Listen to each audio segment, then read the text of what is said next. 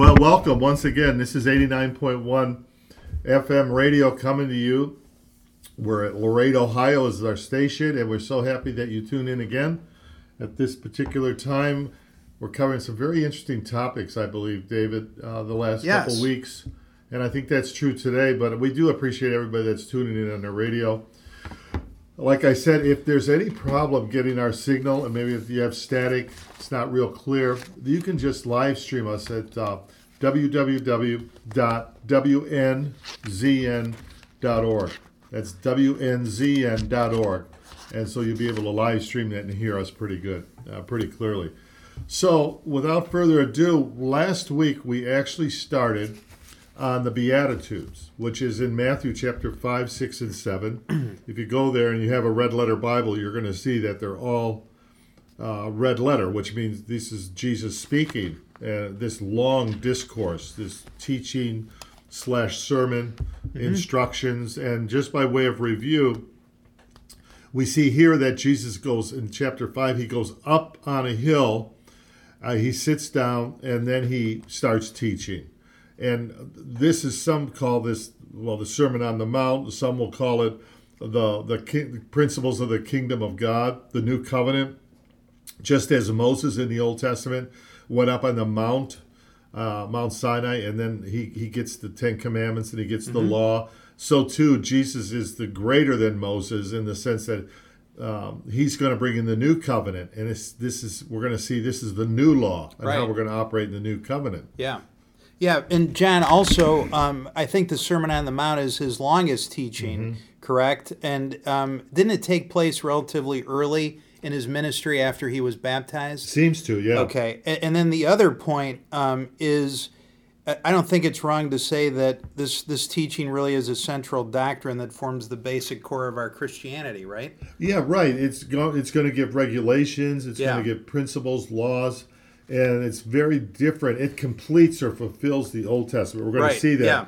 Because we left off, I think if you read 17 through 19, I think that's where we left off. That's a good place to pick it up. Sure, I can. Yeah, the fulfillment of the law. Do not think that I have come to abolish the law or the prophets. I have not come to abolish them, but to fulfill them.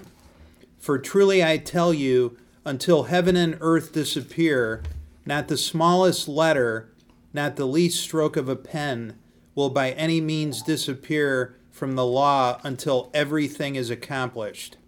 Therefore, anyone who sets aside one of the least of these commands and teaches others accordingly will be called least in the kingdom of heaven. But whoever practices and teaches these commands will be called great in the kingdom of heaven. Okay, so here we are picking it up. He's kind of in the intro phase of this message that he's delivering.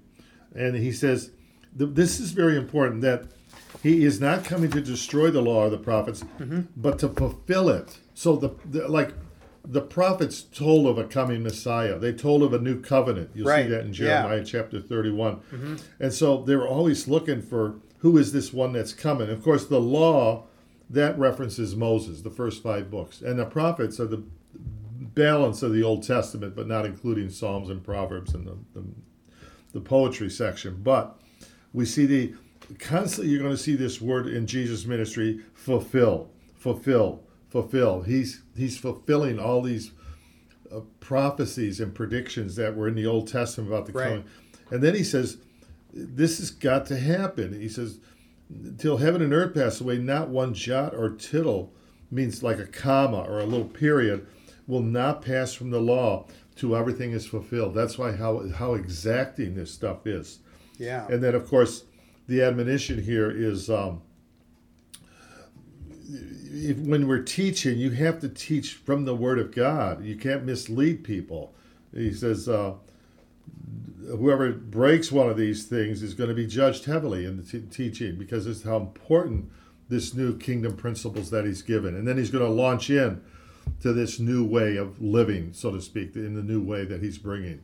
He says in verse 20, for I say to you, unless your righteousness exceeds the righteousness of the scribes and the Pharisees, you will by no means enter the kingdom of heaven. So he's saying the Pharisees prided themselves that they kept the law. Right. Real exact, real. But we're going to see in a minute, they overlooked the really important things like justice and mercy and love and forgiveness. They were more into, are you keeping the Sabbath? Yeah. Are you doing any work on the Sabbath? Did you pay your tithe? Did you, all of this, what we're going to see is many of them were self-righteous. You see, they didn't have a really good understanding of what Jesus was about when he came. And he's going to go back to the law. You'll see this in verse 21 and 22. Yeah. He goes back to the law, if you want to read Sure. You have heard that it was said to the people long ago, you shall not murder, and anyone who murders will be subject to judgment. But I tell you that anyone who is angry with a brother or sister will be subject to judgment. Again, anyone who says to a brother or sister, Raka, is unanswerable to the court, and anyone who says, you fool, will be in danger of the fire of hell. So see what he's doing here? Yeah. This comes from the Ten Commandments, sixth commandment, thou shalt not kill. He says, you have heard it said of old, in other words, the Old Testament, the law, you shall not kill. Whoever murders will be in danger of judgment. But notice what he says here, but I say to you. So he's trumping, so to speak, the law. Do you understand what he's doing here? Right. The Jewish people knew that God gave Moses the Ten Commandments, right, among other law. Right. But here Jesus is saying, you've heard it said, or it was said back in the Old Testament, thou shalt not kill. But I say to you, you see the position that Jesus is putting himself, who is he that can go above the written law? Yeah. Because he's bringing a higher law now, a fulfilling of the law. Because why? He's going interior. See, that was exterior. Thou shalt not kill. You'd see if somebody came and killed somebody, right? But he's saying here, but I say to you, whoever is angry with his brother without a cause shall be in danger of judgment. Whoever says to his brother, Raka, shall be in danger.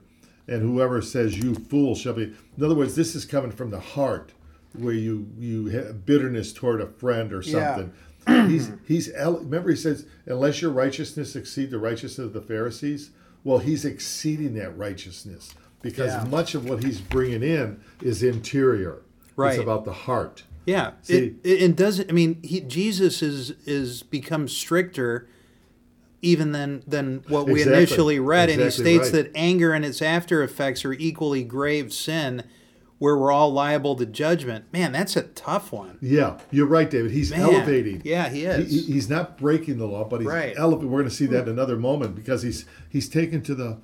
See, the heart is the heart of the issue. Right. Okay, literally. He says, therefore, if you bring a gift to the altar, in other words, you go to the temple, you bring in a gift, and you remember that you have something against your brother. This is like interior grudge, unforgiveness, bitterness. Leave your gift. That's an external religious practice before the altar.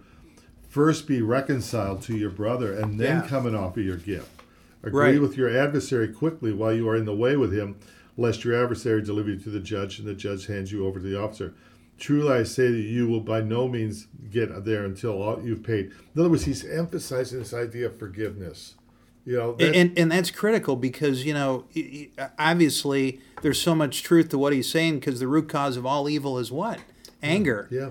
And we can only overcome that with the way he did it, with forgiveness and love. And, you know, when you're thinking about him on the cross after he's beaten and then put on the cross, and that was his program. I mean, that's how he handled it. Boy, that really is a tough one. That's hard. That is hard. That's why we need the supernatural strength that the Holy Spirit gives to us, and the Word of God, and the example of other believers.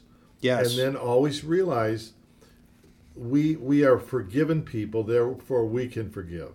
Yeah. It's like this is such an important thing in the Christian life, and so much when we follow this, it's not easy, but it really brings a flourishing life. Yeah, and you're right about having other believers that can help you through this, because I got to tell you, you know, this is one of the hardest things that I have to deal with.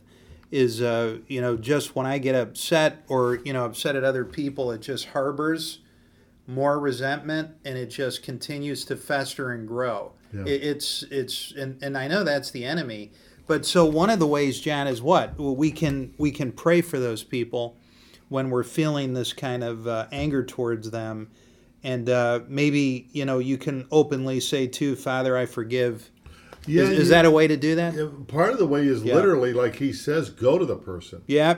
physically words, going to them. What if yeah. that's? But a lot of times that's not possible because Well, they're not ready to receive you. Well, whether they are or not, that's not the issue. Because Yeah. somebody may receive forgiveness or not. Right. The key is you don't hold forgiveness. Right. Unforgiveness. Yeah. See, it's like a two-way street. Because when we say, forgive us our trespasses as we forgive those who trespass against us. So we can be violated, trespassed against us, Right. okay? Yeah. And then we should be quick to offer forgiveness. Right. Even if that person doesn't want it. Right. But we want to get it out of our heart. Or we may have trespassed somebody. We might have whatever, cheated, insulted, Right. got angry with them, and then we should either way we're locked in to initiate Right. either to extend forgiveness or to receive forgiveness. Yeah. See, either Right. I ask for somebody to say, "Hey, can you forgive me? I Right. did," or somebody says, "I hurt you. I did," and Right. you can say, "I forgive you." Right. It doesn't mean everything's going to be all right. Oh no, exactly. Yeah, but I Yeah. mean that's So if you approach them the first time, and you do that, are you following his direction here? Yeah, if you sincerely go to that person Yeah. and say, again, it could be either way. It Right. could be you did something wrong to them, and you're saying, Right. I want to ask your forgiveness. You don't have or to I'm keep sorry." going back, No, even if they don't receive A your lot of- or they accept your. they may not. They Okay, may not. if they don't accept your They may not. apology, then you can still move on, right? You can And move on. you're following Exactly what he right. suggested. Okay. Exactly right.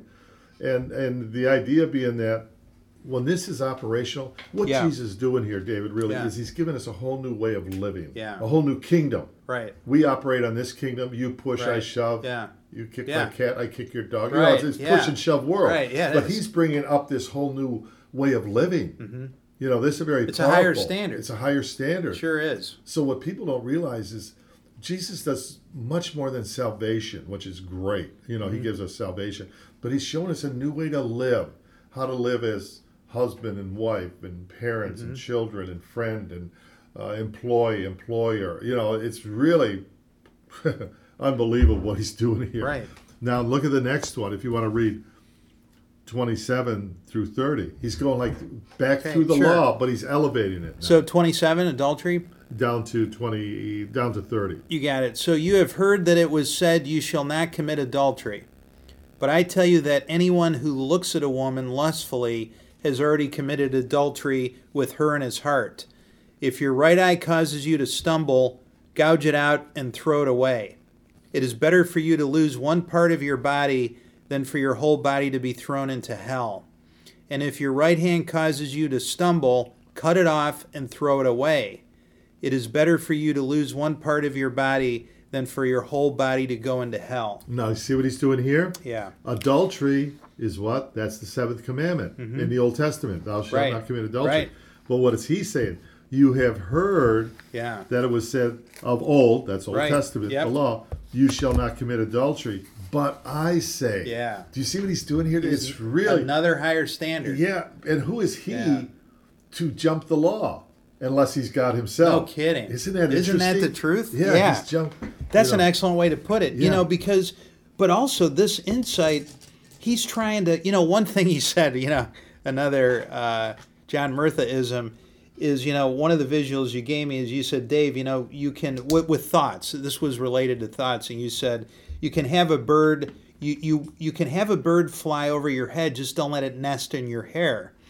And, if you start to look at these women that are going by and you start to focus on looking at them, that's where the problem comes in. Exactly. Because then the bird is starting to nest in your hair. Whereas the Old Testament, Right. it was the act. Yeah, they're just... Thou but shalt not commit He's adultery. not... yeah, but they're not helping you protect yourself from the act.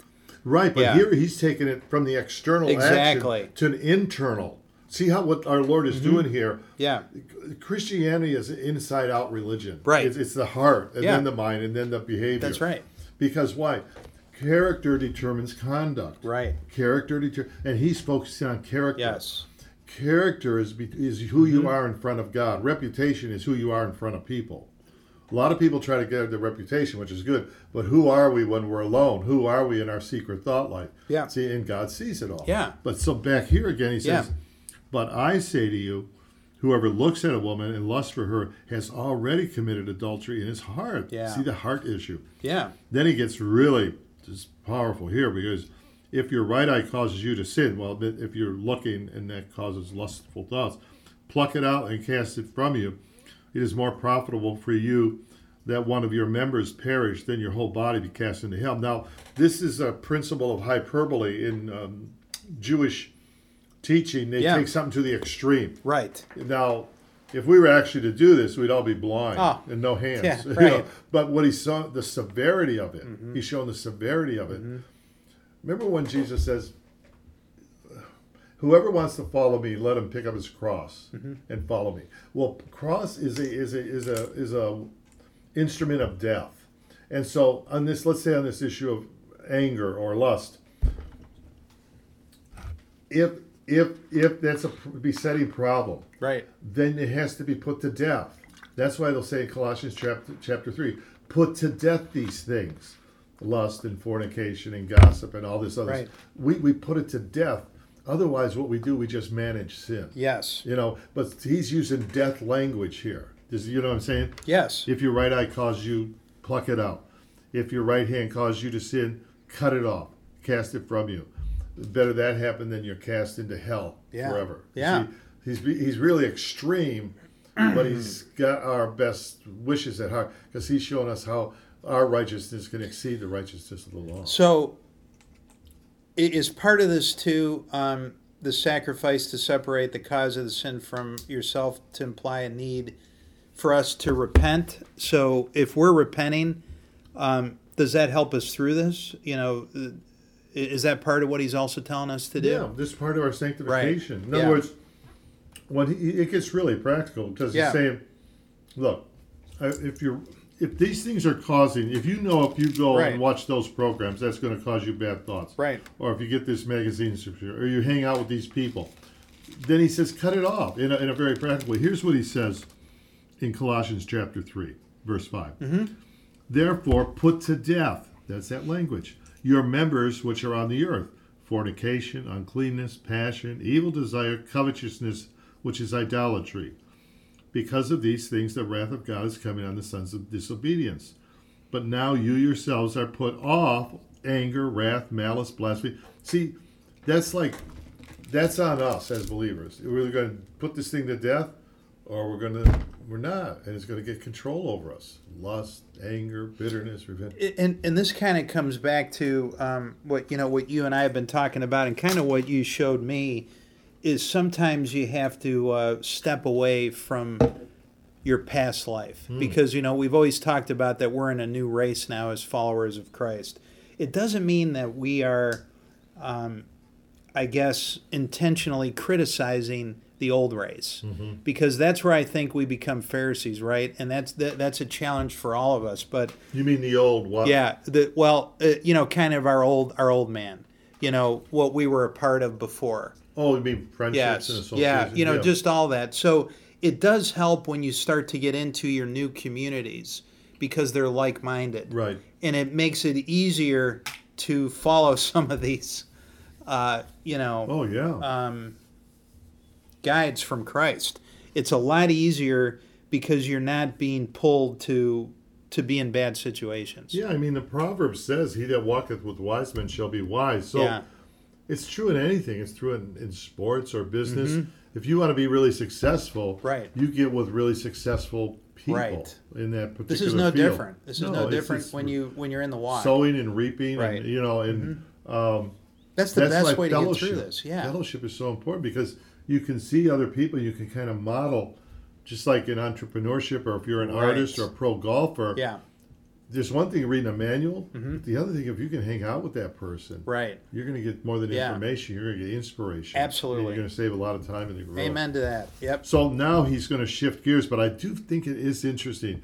He goes right to the Ten Commandments and he elevates it. Yeah. He elevates it. He sure does. Do you see how he fulfills the law? Yes. Here's the law. He's jumping. Okay.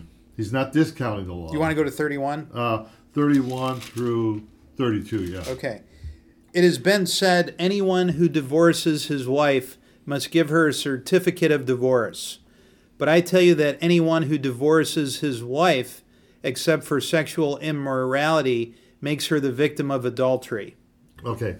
Now, isn't this interesting, David? Yeah. This came after the issue of anger and adultery, and now divorce. How much does anger and adultery enter into most divorces today? Yes. You see the pattern, the sequence? Lots too. Yeah. Right. And so now he's saying, he's going back to Deuteronomy 24, verse 1. If you want to divorce your wife, is actually fairly easy. I mean, they could write a bill of divorcement. But he says, but I say, again, look what the position of our Lord. To you, whoever divorces his wife for any reason except sexual immorality causes her to commit adultery. And now the issue here is the sanctity of marriage. Right there at the very beginning, God made them male and female, and the male shall leave his husband, mother, father, and be cleaved to the wife, and they would be one. Yeah, and that's actually repeated in Luke chapter 16, verse 18, where he expands on this just a little when our Lord says this, verse 18, whoever divorces his wife and marries another commits adultery. Whoever marries her, he's kind of repeating these kind of things, you see. But that's interesting that anyone who marries a divorced woman commits adultery. Yeah, if she left her husband for that reason. For no other reason. Well, the key here is, can adultery be forgiven and a marriage restored? Yes, it definitely. Okay, but here it's suggested the spouse or the offended, the sinful one, is not interested in repentance, not interested in restoration, not is just abandoning. It's a serious problem. So what if there's a couple and one of them is a Christian and they don't want to get divorced, there hasn't been any sexual immorality, and there's nothing they can do. The spouse will not reconcile. Well, if he's totally unrepentant, then you got the again, what I recommend for couples or that offended party, let's say it's the wife, is to be under pastoral care. Go to a pastor, maybe a woman minister, counselor, and work it through, because you're right. I mean, the guy could be very happy in his adultery, or he might just abandon. This is happening. This is like the first commandment God gave. Jesus will talk to this later, where he says, for this cause a man shall leave his mother and father and cleave to his wife, and the two shall become one.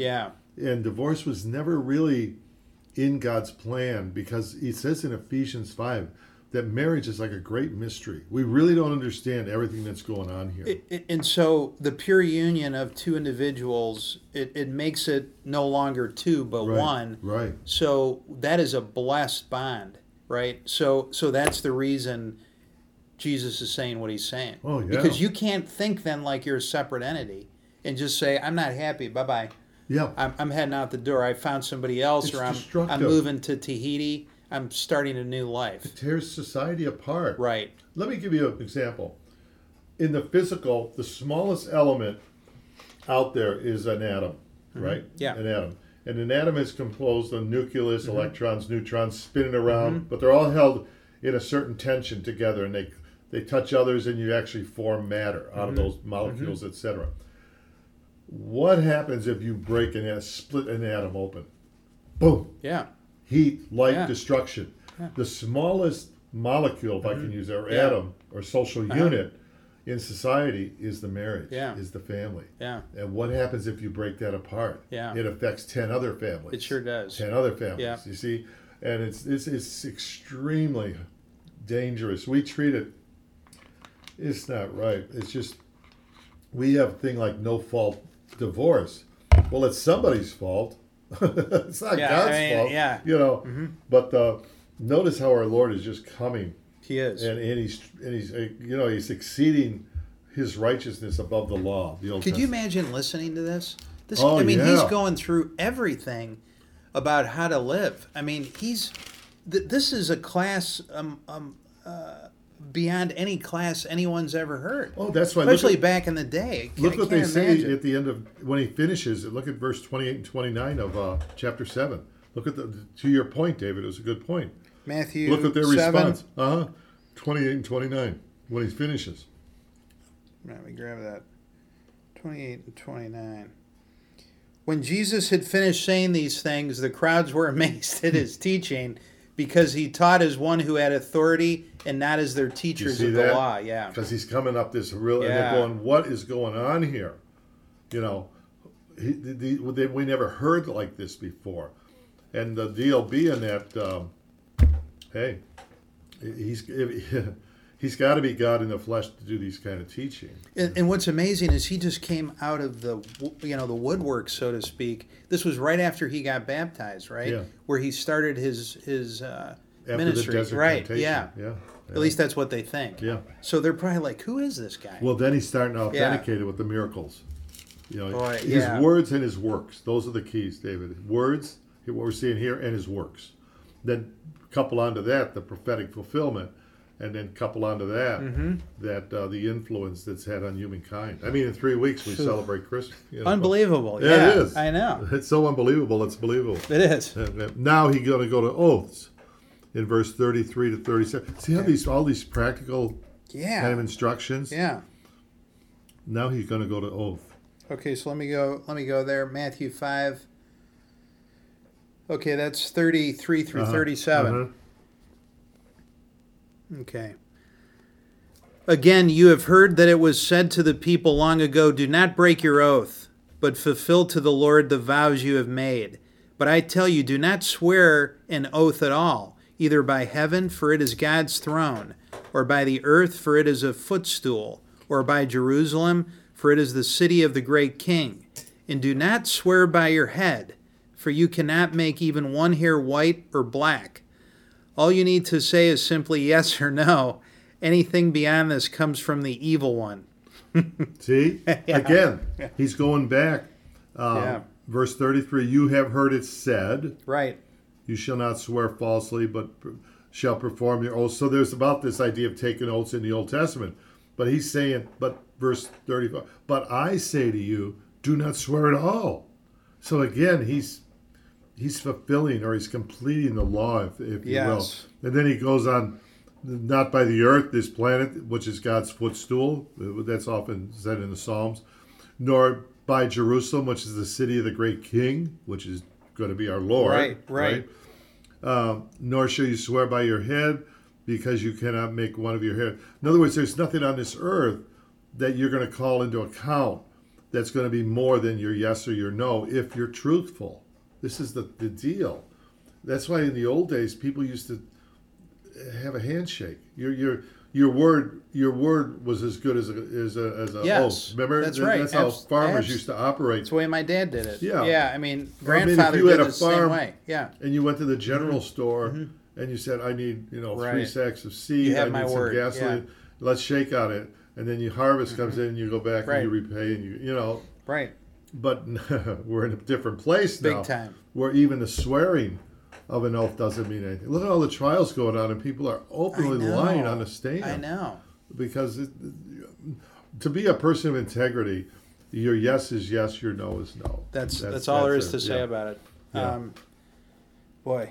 So you see what our Lord's doing. He's Yeah. given new kingdom principles of how to live life. Now the next one is big because it has to do with retaliation. Oh, eye Or for an eye. Verse 38 through 42. You got it. You have heard that it was said, eye for an eye and a tooth for a tooth. But I tell you, do not resist an evil person. If anyone slaps you on the right cheek, turn to them the other cheek also. And if anyone wants to sue you and take you your shirt, hand over the coat as well. If anyone forces you to go 1 mile, go with them 2 miles. Give to the one who asks you, and do not turn away from the one who wants to borrow from you. See it? Wow. See that? Man. So now again, he's elevating. This actually, tooth for a tooth, comes from the Old Testament and in Exodus 21:24, where it says, an eye for an eye, a tooth for a tooth, a hand for a hand, a foot for a foot. Now, again, this wasn't so much vengeance, but this was to keep things equitable. So in other words, if somebody threw something and hit me and put out my eye, I didn't have the right to go kill him, because that would be over the top in terms of justice. Yeah. So they said eye for an eye, tooth for a tooth, keep things equal in the payback, if you will, in your justice system. But again, Jesus is going to elevate that here. Do you see this, David? It's a really... So when he did this, because he's kind of changing the Old Testament a bit, right? So, Fulfilling it. absolutely. How is that perceived? Because it's almost like he's critiquing the Old Testament in a way and saying, well, that's not really right. This is the way to do it. He does say that's right, but he's in a sense he's saying it's incomplete. Incomplete, okay. He's coming to fulfill. If you fulfill something like your bottle of water, Right. if you fill it to what is lacking, okay? Right, So they knew this new covenant was coming, right, where God's going to put the law in your heart and give you the Holy Spirit and these kind of things. He's showing you how does this work itself out. okay. How does yeah. this work itself out? And now again, in the modern day world, this is how people live. I mean, tooth for a tooth. But I tell you, do not resist an evil person, but whoever slaps you on your right cheek, and this happened literally to Jesus. Yes. At his trial. Remember, Yes, they it slapped did. him, they mocked him. Absolutely, right. So he doesn't give us any teaching that he doesn't enact. That's the thing to remember. And if anyone wants to sue you and take your tunic, let him take your cloak also. Now, this does not mean you can't go to the law, because Paul uses the law. You know, that he's a Roman citizen. Why are you whipping me? These kind of things. But it's suggested here, it doesn't say if somebody strikes you or beats you up. If they slap you, what's implied here is an insult. You see what I'm saying? Yeah. Insulted. Yeah. Don't go, whoever compels you to go 1 mile, go the extra, here's where we get the term, go the extra mile. Give to him who asks, and from him who wants to borrow from. So he's bringing a new attitude, a new character of you're forgiving, you're gentle, you don't retaliate.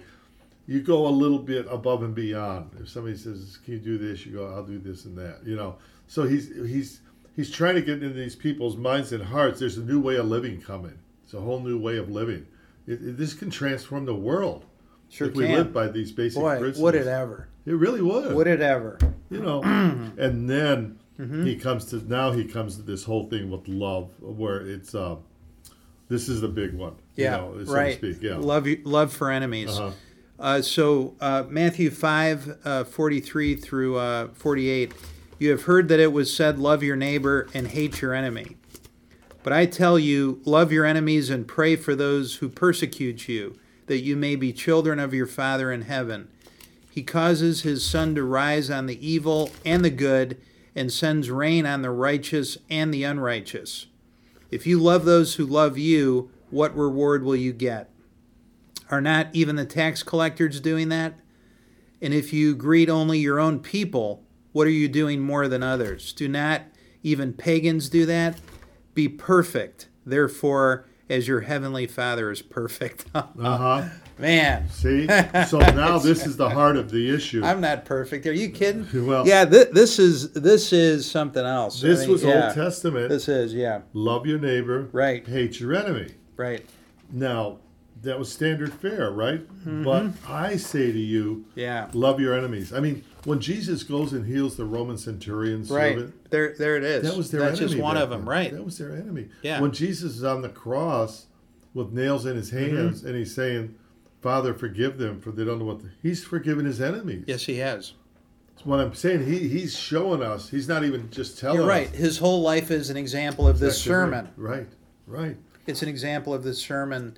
And yes. this is very powerful, because when he says, bless those and pray for those who. So sometimes we might be remotely distanced from a person that really did us harm, but we can pray for them. When you pray for somebody that's harmed you, you are closing the door for where the enemy could get a foothold in you, for revenge, for bitterness, for anger, especially when you pray for that person, because the enemy does not want you to pray for an enemy. When I'm saying the enemy, well, I'm talking about the devil, Satan and his minions. But when you can turn that and say, yeah, this guy really messed me up, he cheated me in business, but I'm going to pray for him. That doesn't mean you're going to wipe away all the debts. Yeah. It's interesting because he's suggesting that our enemy is the one that prevents us from keeping the law. So if you know, now that I think about it, if I think about it that way, it's easier to swallow, because then it's not I can kind of remove myself a little bit and realize what the situation is for what it is. And then you start to think, we've always said this is not about flesh and flesh. It's about spiritual warfare, and that's what this is. Especially at this level when he says, Yeah.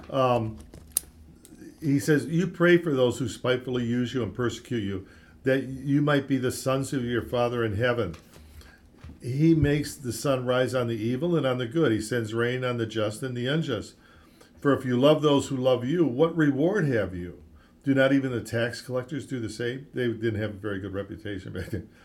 And if you greet your brethren only, what do you do more to others? Do not even tax. In other words, go beyond the normal. Go beyond everyday life, because this is kingdom principles he's saying here.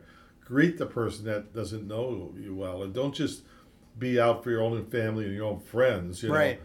Widen the circle. Well, that's he's saying that's easy to do. Uh-huh. Right. So, no, this is wow. And again, he reaches out to the leper. He reaches out to the widow. He reaches out to the Roman centurion. He reaches out to people that abused and misused him. Peter denied him. He restores Peter. All these guys. So he models what he messages here, I guess is what I'm saying. Right. But do you notice it's all about a change of character? It is. It's a change of character. And but doesn't this tie in too nicely to my yoke is easy? Yeah. I guess my if burden you're is light. right, my burden's light and my yoke is easy.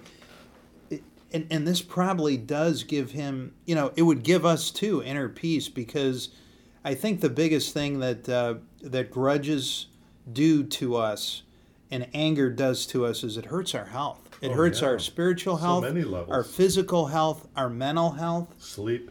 And if we can just get by ourselves and follow this a little bit, again, for me, it's a daily grind with this, but I do see the benefit and the outcome when I do follow it. Oh, yeah, for sure. Big time. Yeah. Because the burden's off you. The stress gets off you a bit too. And it's a whole new way of living. Yeah, it is. And it's not easy, and it's not instantaneous, but it is a process. Oh, boys. We're growing. And therefore, he ends up in verse 48, therefore you shall be perfect, just as your Father in heaven is perfect, because you're manifesting attributes of God in a sense. That is in terms of forgiveness, compassion, mercy, reaching out to the downtrodden or somebody that's somewhat marginalized. So here's so what he's saying there, right, John, is the fact that as children of God, we are trying to be more godlike. Yeah, so that we can show the unbelievers what God looks like. Yeah. Right? And that's how we're supposed to be the light. So he's giving us the formula on how to do it, right? Yeah. I mean, he's given us the formula on how to be perfect. Well, he said earlier, he says, let your light shine before men, that they might see your good works and glorify God. Mm-hmm. So he's saying, be like this, and you're going to make it easier for somebody to think about God, or or to be, like, wow, there's something different about that person. Different, see? And that causes some curiosity. Yes. But you're moving after a person comes to salvation. What the main prayer of Paul and these guys is that we would be conformed to the image of Christ. See, an original image of man, we were made in the image of God, but it was broken. Oh, yeah. Severed. And we were this broken, and then God comes in through Jesus, and he makes us a new creature. That's why it'll say in Corinthians, if any man be in Christ, he is a new creature. Old things are passed away, behold, all things are new. But we have to now cooperate with that process. He's going to give us the Holy Spirit. He's given us his word, the scriptures. He's given us each other, fellowship. But it's on each Christian now to be conformed to the image of Christ. Right. It's what was called our sanctification. Yep. So where I used to get angry, maybe I don't get as angry, or I got victory over that, or this or that. And you start moving into more of a Christ-like personality, if I can say that. Love, joy, peace, long-suffering, patience. All the fruit of the Holy Spirit you see in Galatians chapter. Okay, so that's the goal, moving forward. And he's kind of showing us this here. Yeah. We won't complete this today, but we'll just go down a little bit more in chapter 6. The idea this is coming in after love, and now he's going to do this thing about Yeah, chapter 6, verse 1. Sure. Be careful not to practice your righteousness in front of others to be seen by them. If you do, you will have no reward from your Father in heaven. So see what he's saying here? Right. If you call attention to yourself when you do a good deed, and people say, boy, you're a good guy, Yeah. or they put your name on a plaque, or they do something, he says you received your reward. Right. And he'll expand on that in verse 2. In verse 2. Right. So when you give to the needy, do not announce it with trumpets, as the hypocrites do in the synagogues and on the streets, to be honored by others.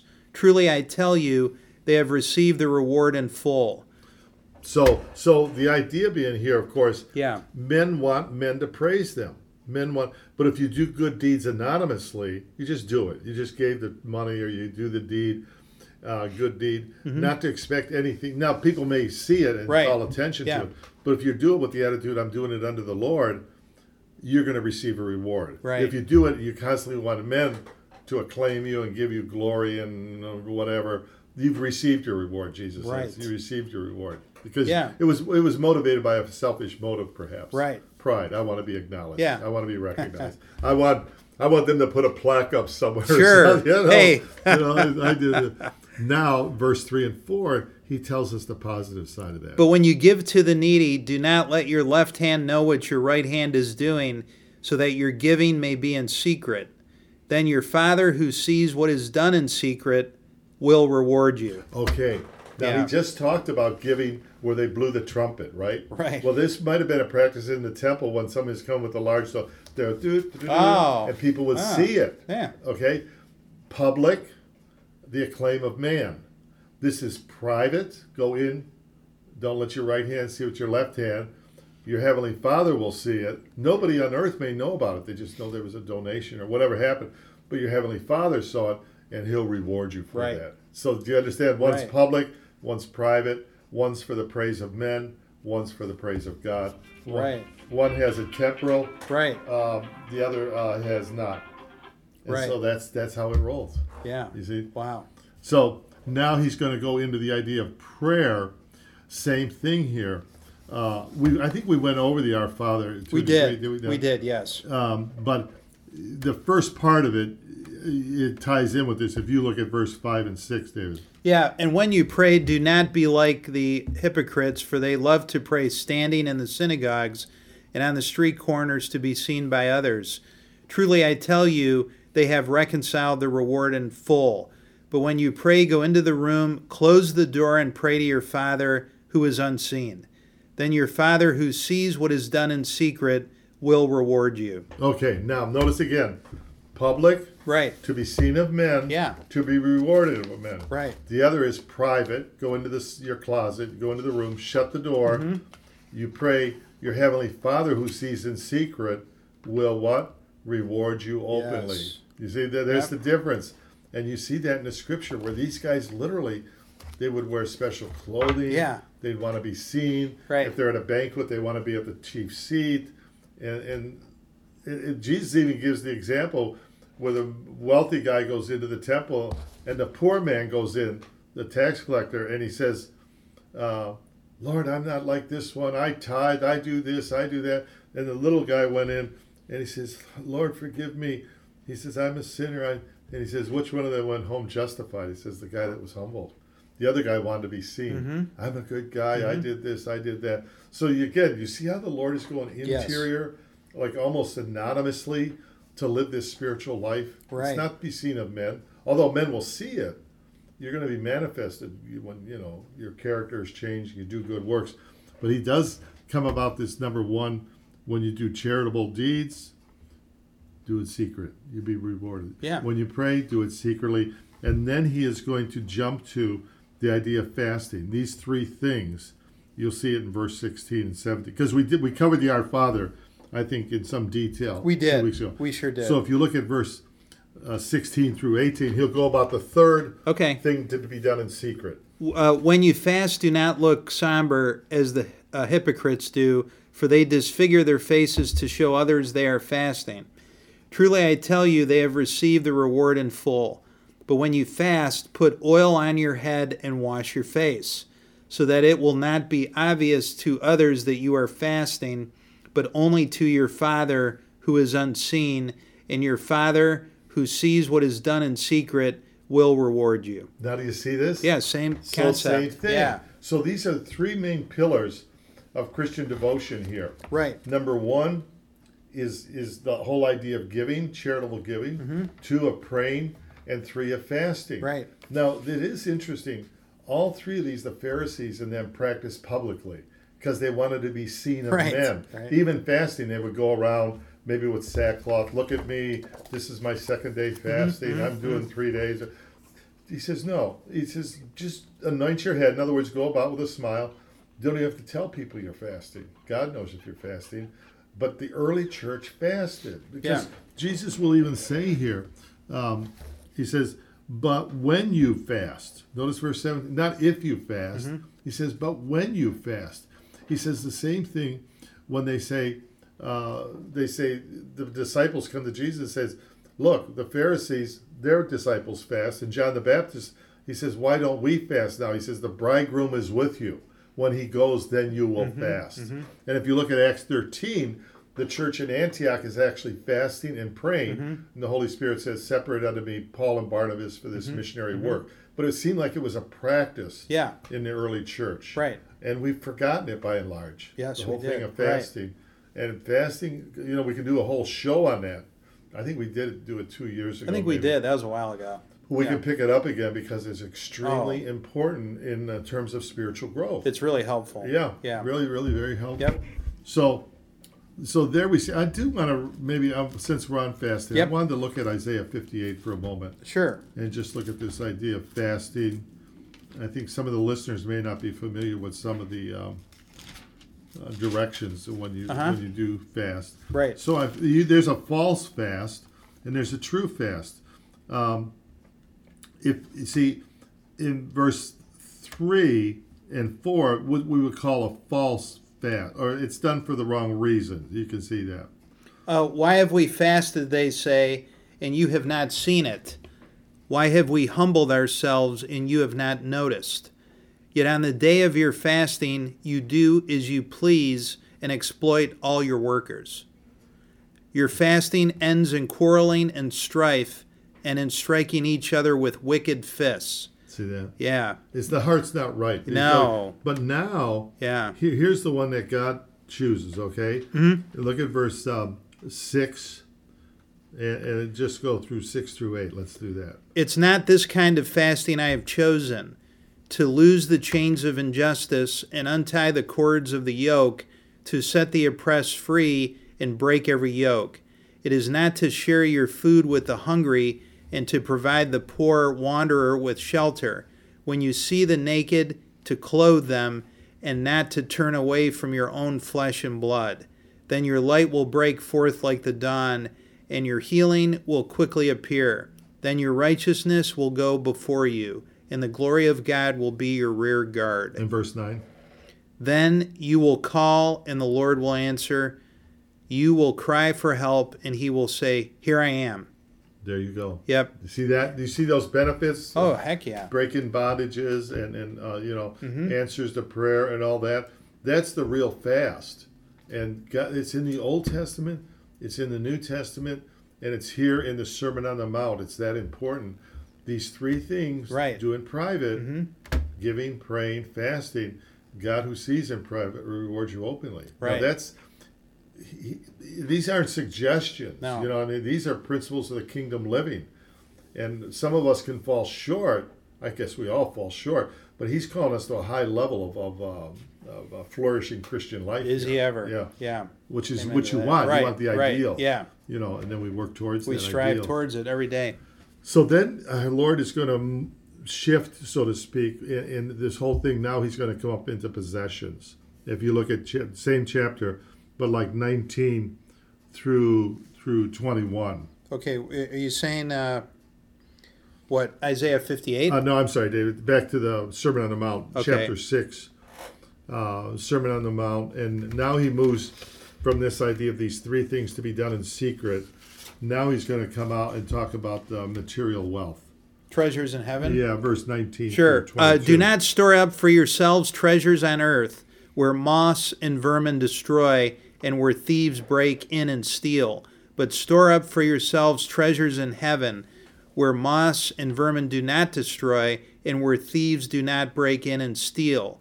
For where your treasure is, there your heart will be also. Okay, so now what he's focusing on is this idea of looking for wealth or material gain, almost in an obsessive way, and to the diminishing of what he already talked about, spiritual rewards. That's why he says, lay up for yourselves treasures in heaven, where neither moth nor rust destroys, where thieves. So, in other words, we can use what we have here on earth, time, talent, treasure, money, skill set, to be about the work of the Lord. No matter what we do, we can glorify God. It says, whether you eat or drink, do all to the glory of God. It says that in Corinthians.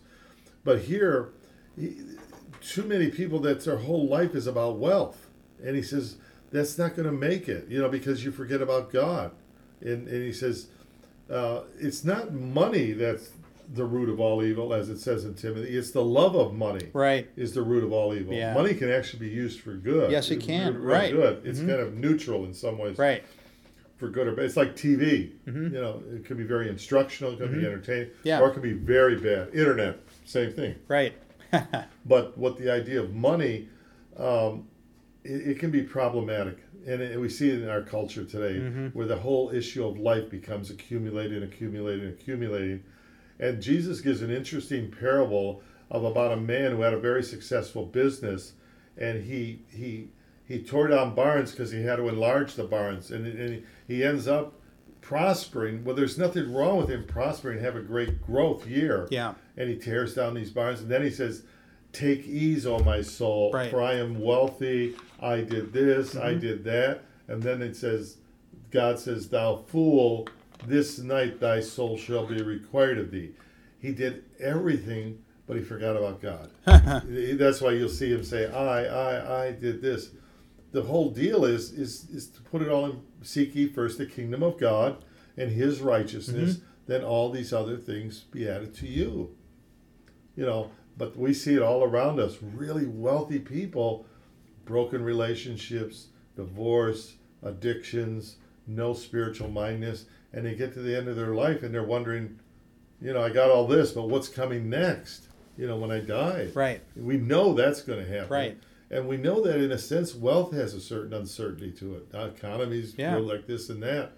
But this is a big issue. The way I do it, when I was teaching villagers, I would take a coin, and I would it was like a quarter, and I would put it right close to my eye and shut my other eye, and I say, "What do I see?"